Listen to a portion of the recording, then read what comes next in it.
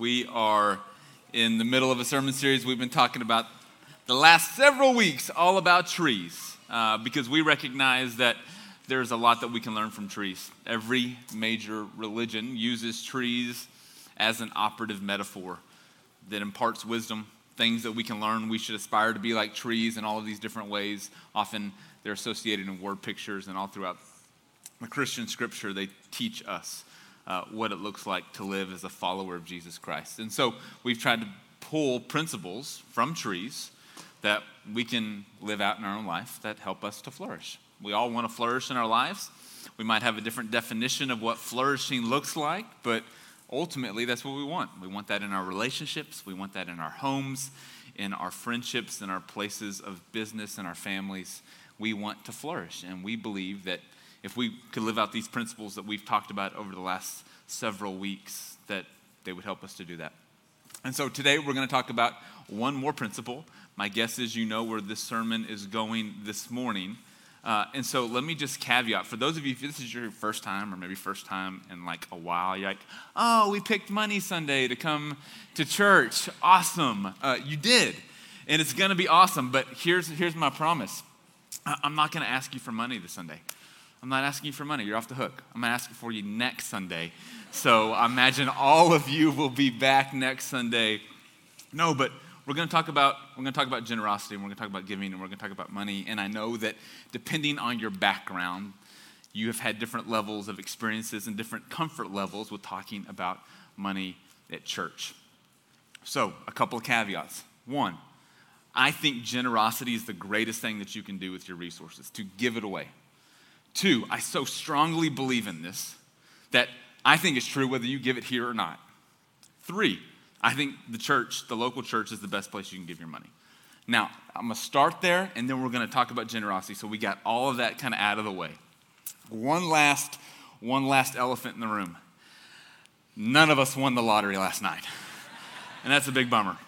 This would be a much more fun conversation if that last one had been true. But money is this weird, uncomfortable thing that we talk about in church for lots of different reasons, but I don't think it should be. Because as we'll see, I think it is one of the things that if we can learn to steward well, it can totally transform our lives and lead us to a life of flourishing. Now, each week we have kind of tried to connect a principle of flourishing derived from trees into our own lives. And this week is no different. So over the last several weeks, we have talked about different ways that trees live an interconnected life. So one example is kind of this fungal network that trees use to spread information to each other. We talked about it a couple weeks ago, and how when we live tapped into a larger story, our lives flourish. And then a couple of weeks ago, I told you about this tree system of quaking aspens in Utah called Pando, and how it's actually a one-tree forest. 48,000 trunks are all part of one singular tree organism, and how trees, when they live connected, they flourish. Same is true for us. Well, there's another thing that we have learned and that scientists have learned from trees in the way that they live in relationship to one another. What they started to do is they started to measure the different trees and how they were connected to other trees. Specifically, how many other trees were trees connected to. Now, this is what's interesting about this finding, is they learned that the bigger the tree, the healthier the tree, the larger, taller the tree, the more other trees it was connected to. And the smaller the trees, the younger the trees, the less robust and healthy the tree was, the less trees it was connected to. And so they started to create maps of ways that trees functioned in many ways, like the healthiest mother trees kind of functioned as central hubs in these tree networks. And when they put it together, it looks like this. So you can see the different size circles, which represent the different sizes of trees. Larger tree is a healthier tree. Smaller trees, less healthy because it's still growing. And then even the smallest trees. What you notice if you got it in and you were able to count the lines, the biggest trees are connected to the most other trees. And smaller and least connected down it goes. But what they've learned is it's not just that they're connected, but they're connected for a reason.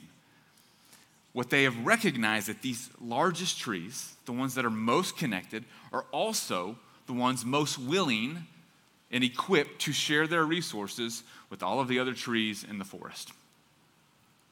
And so what they've learned is that the oldest, largest, healthiest trees share upwards of 40% of their carbon and nutrients with the other smaller growing trees in the forest around it.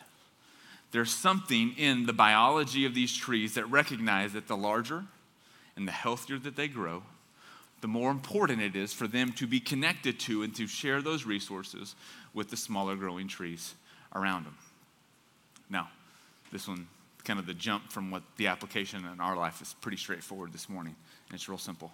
A flourishing life, whether it's for a tree or for us, is a generous life. A flourishing life is a generous life.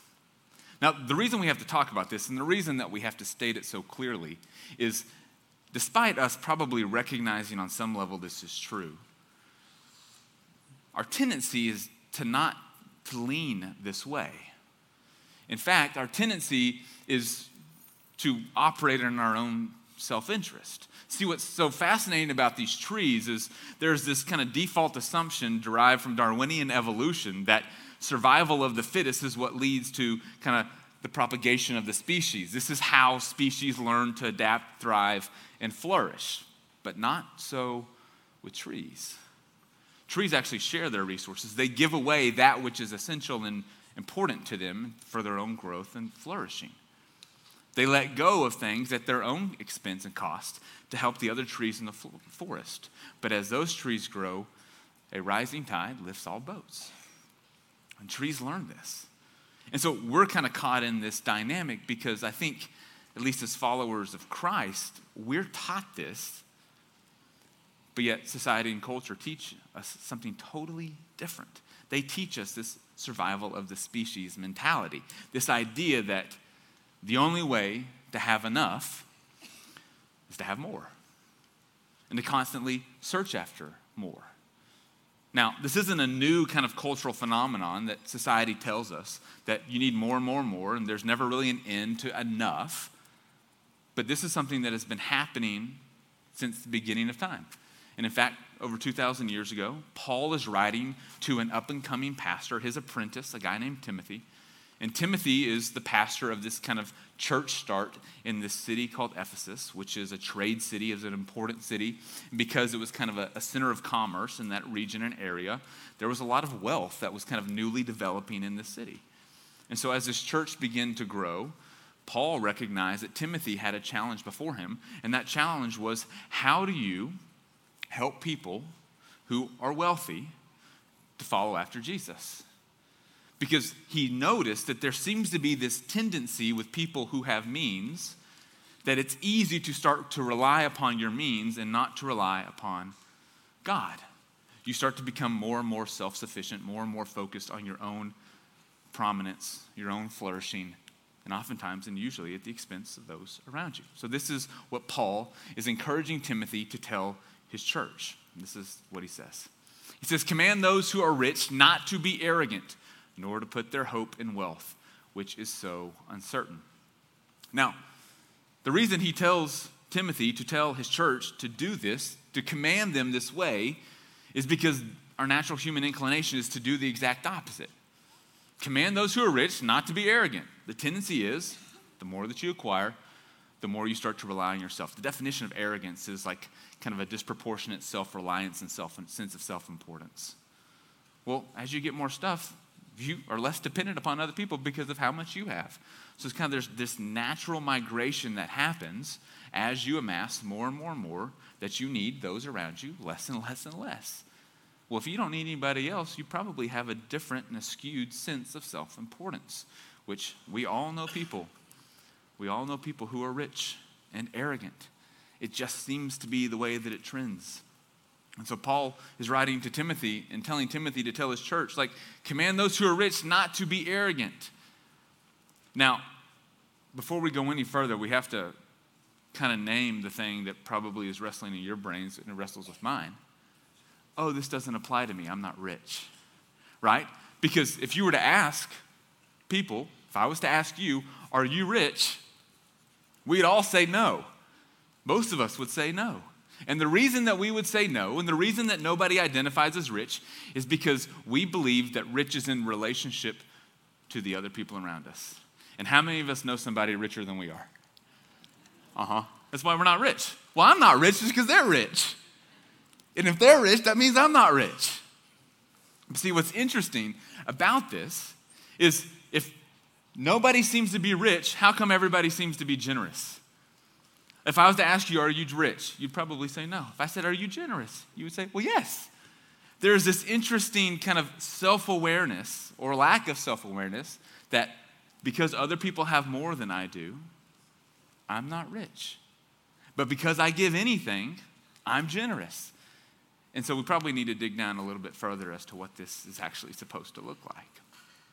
Now, the other thing that Paul tells Timothy to tell the church is, one, command them who are rich not to be arrogant, to check themselves, to have a little bit of self-awareness about where the acquisition of wealth pulls them in terms of their own sense of importance and significance.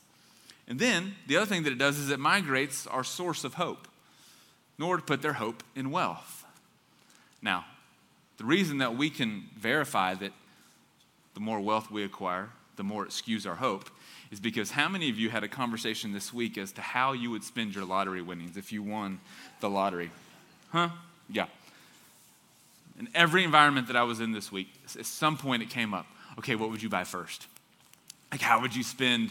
And then typically there would be a conversation about, oh, I would, pay off all the debt of the people in my life. Or, oh, well, first I'd have a house in this city, and then I'd have a house in, you start to dream and you start to imagine about what the money, what the wealth could do for you. There's this natural kind of like wishing and dreaming and hoping that happens as we think about having more. It pulls us, like excites us. There does something inside of us because it migrates our hope. And so Paul's like, you got to let them know that one, they're rich. Help them see that just because other people have more than them, in relationship to the greater whole, they're rich. Now, using kind of worldwide statistics, if you make more than $37,000 a year, you're in the top 4% globally. Just a sense of perspective. More than 37,000, you're top 4% of the whole, entire world. If you're top 4%, that's rich. Now, what happens is, because of where we live and who we know and where we work, we all know people who have more than us. And so we think this doesn't apply to us. But my guess is that for the vast majority of us in this room, Paul is writing to us. Command those who are rich not to be arrogant, not to put, too much hope in their wealth. Why? Because it's so uncertain. And this is the saddest kind of part of this writing that I experience as a pastor is it is a common occurrence when someone shows up, to meet with me and their hopes, their sense of security, their sense of insulation because of their wealth hasn't been able to prevent tragedy from happening to them. Whether it's their own health or the loss of a loved one or a relational crisis or, collapse. No amount of money can prevent certain things from happening to us. But sometimes we get so insulated from that truth because of the amount that we have that we forget that that's a reality until we're brutally confronted with that fact. And it's heartbreaking because you see the pain and the suffering and the recognition of this truth when you talk to these people. I thought it was going to be okay. I thought whatever the circumstance and situation may be, because they had placed so much hope and so much trust in this false sense of security that their wealth insulated them from all of the catastrophes of life.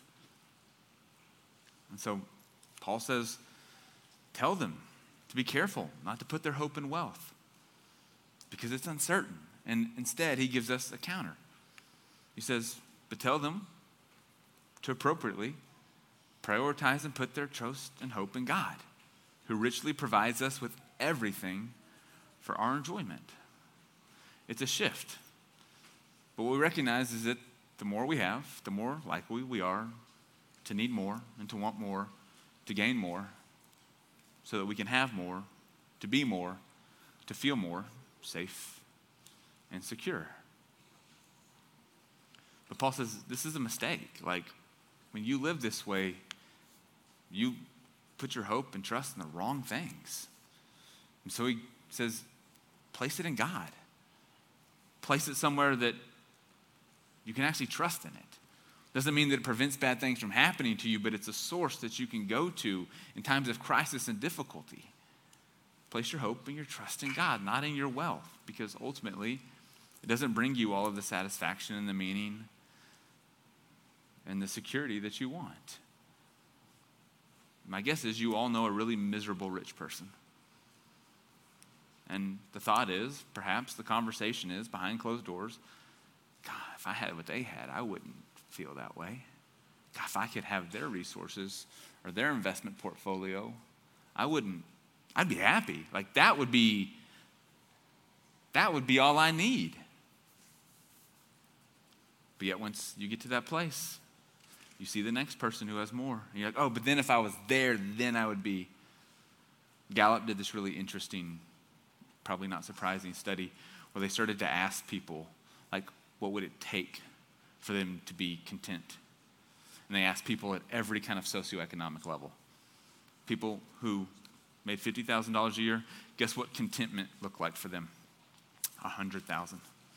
People at 75,000, guess what contentment looked like for them? 150,000. People at 250,000, guess what contentment looked like for them? 500,000. It didn't really matter where you were. It was just double what you had. There was this sense that if I could have the next rung on the ladder in terms of wealth and finance, then I'd be secure. There's kind of like this lifestyle creep, this hope creep that we've all experienced. My guess is you can recall back to some point in your life when you made less than you made now. And you go, gosh, back then I would have given anything to be here. And now that I'm here, I want to be there. The target and the goalposts, they keep moving.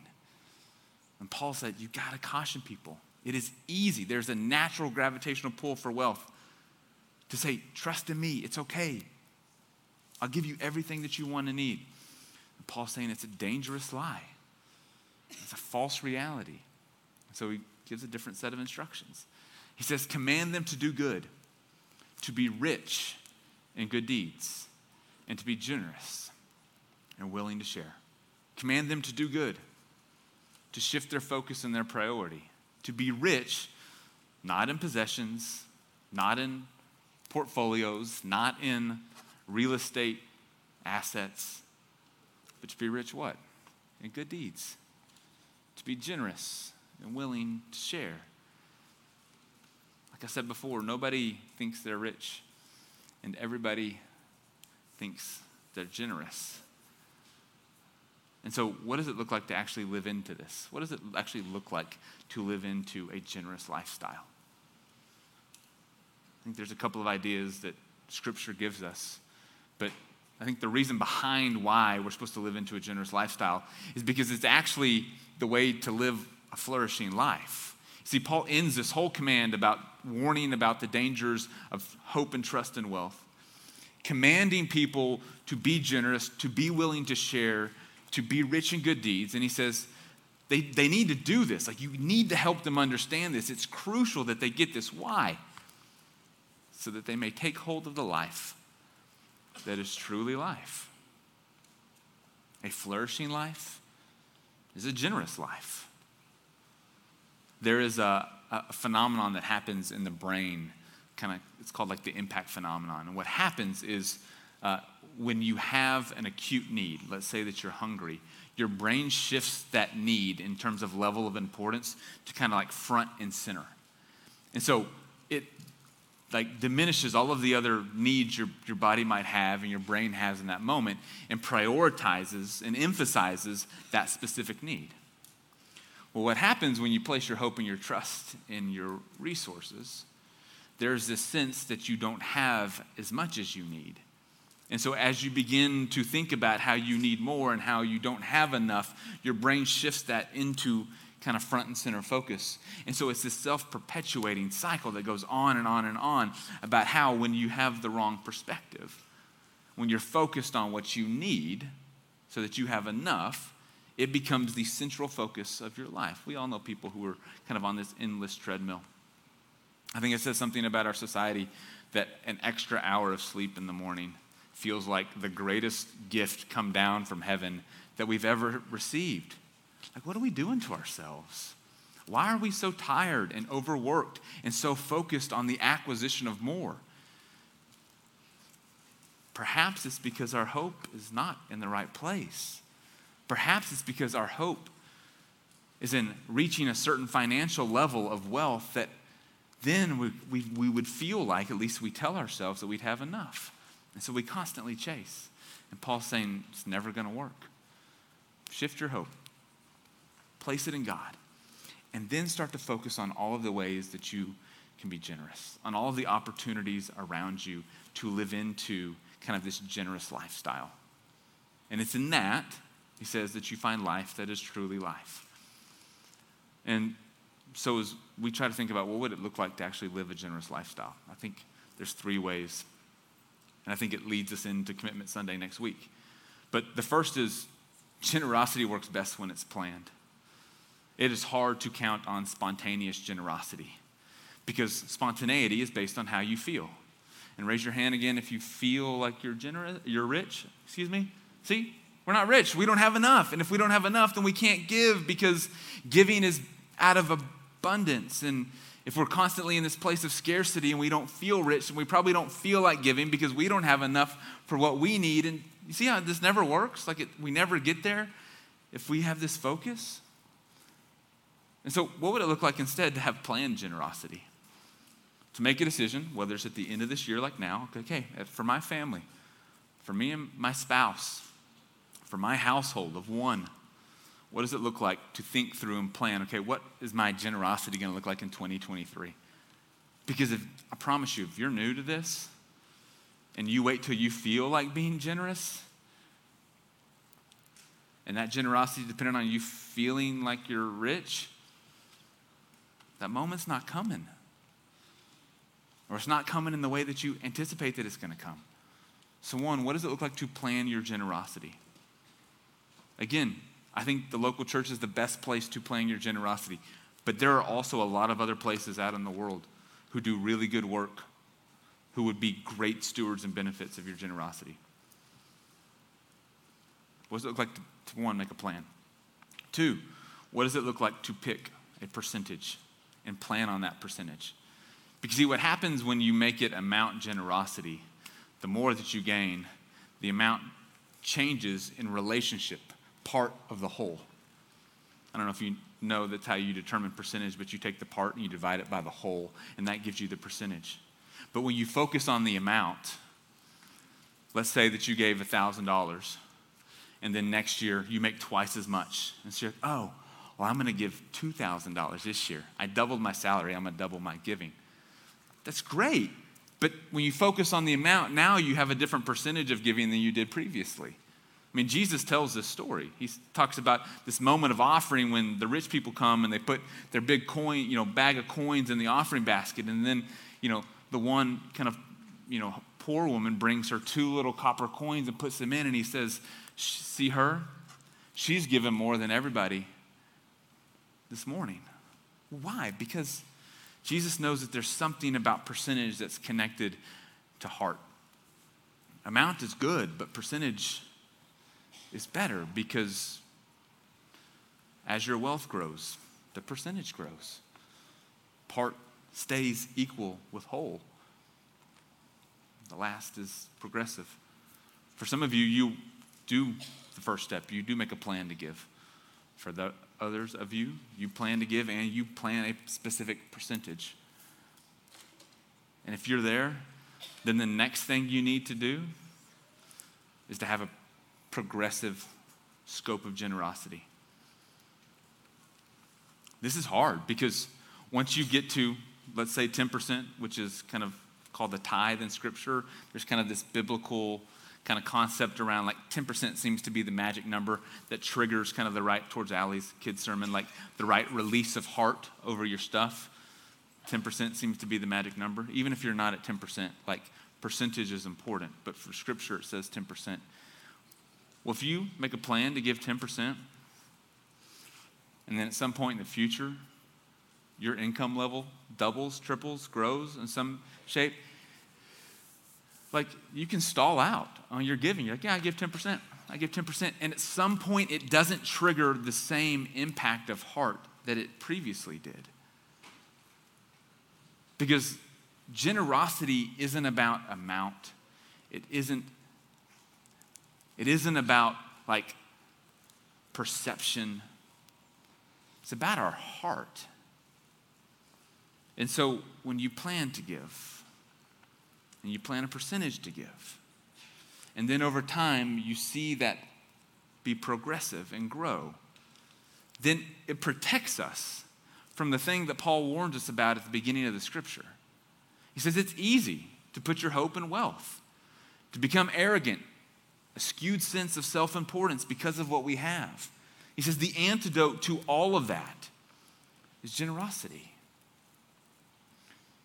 And that's why next Sunday, we think it's an important act of faithfulness and commitment, one, to the church, but two, more importantly, to God.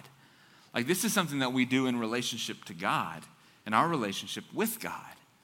So we say, okay, God, we recognize that our hope is in you, the source of all of this. We're just temporary stewards. We bring it to you. We're going to make a plan to give a percentage. And maybe we have progressed that or we'll choose to progress that over time. So God, this is kind of our way of letting you know that our hearts are in line with what you're doing. Now, if you stuck around last Sunday for State of the Church, I shared this statistic, but I thought it was important to share with you today. So when we look back over the last several years in terms of the percentage of households that give to the church financially, this is what 2022 and 2021 look like. 50% of the families here support the church financially. Now, some of you are like, oh, wow, that's great. And others of you are probably like, oh, that's not very much. But I think where I want to take us this morning is, what would it look like if it was 75%? What could we do? What impact could we have? What good could we do in this city, in our community, if it was 75% of the households? What if it was 100%? Not only what could we do, but what would be being done into the hearts and the lives of our families, in your homes, if this number and this percentage grew? What would it say about the kind of people we are? Because I promise you, if you walk out those doors and into the world, there's not a lot of teaching on the importance of generosity. You'll find lots of information about how to make more money and why more is better, but not about what happens when you let go of it and when you trust God with it. And so I wonder what it would look like for us as a church to take Paul's words seriously, to not put our hope and our trust in wealth, to place it in God, and to live a generous life. You see, in the second, we're going to celebrate the sacrament of communion, and the sacrament is really just a celebration of generosity.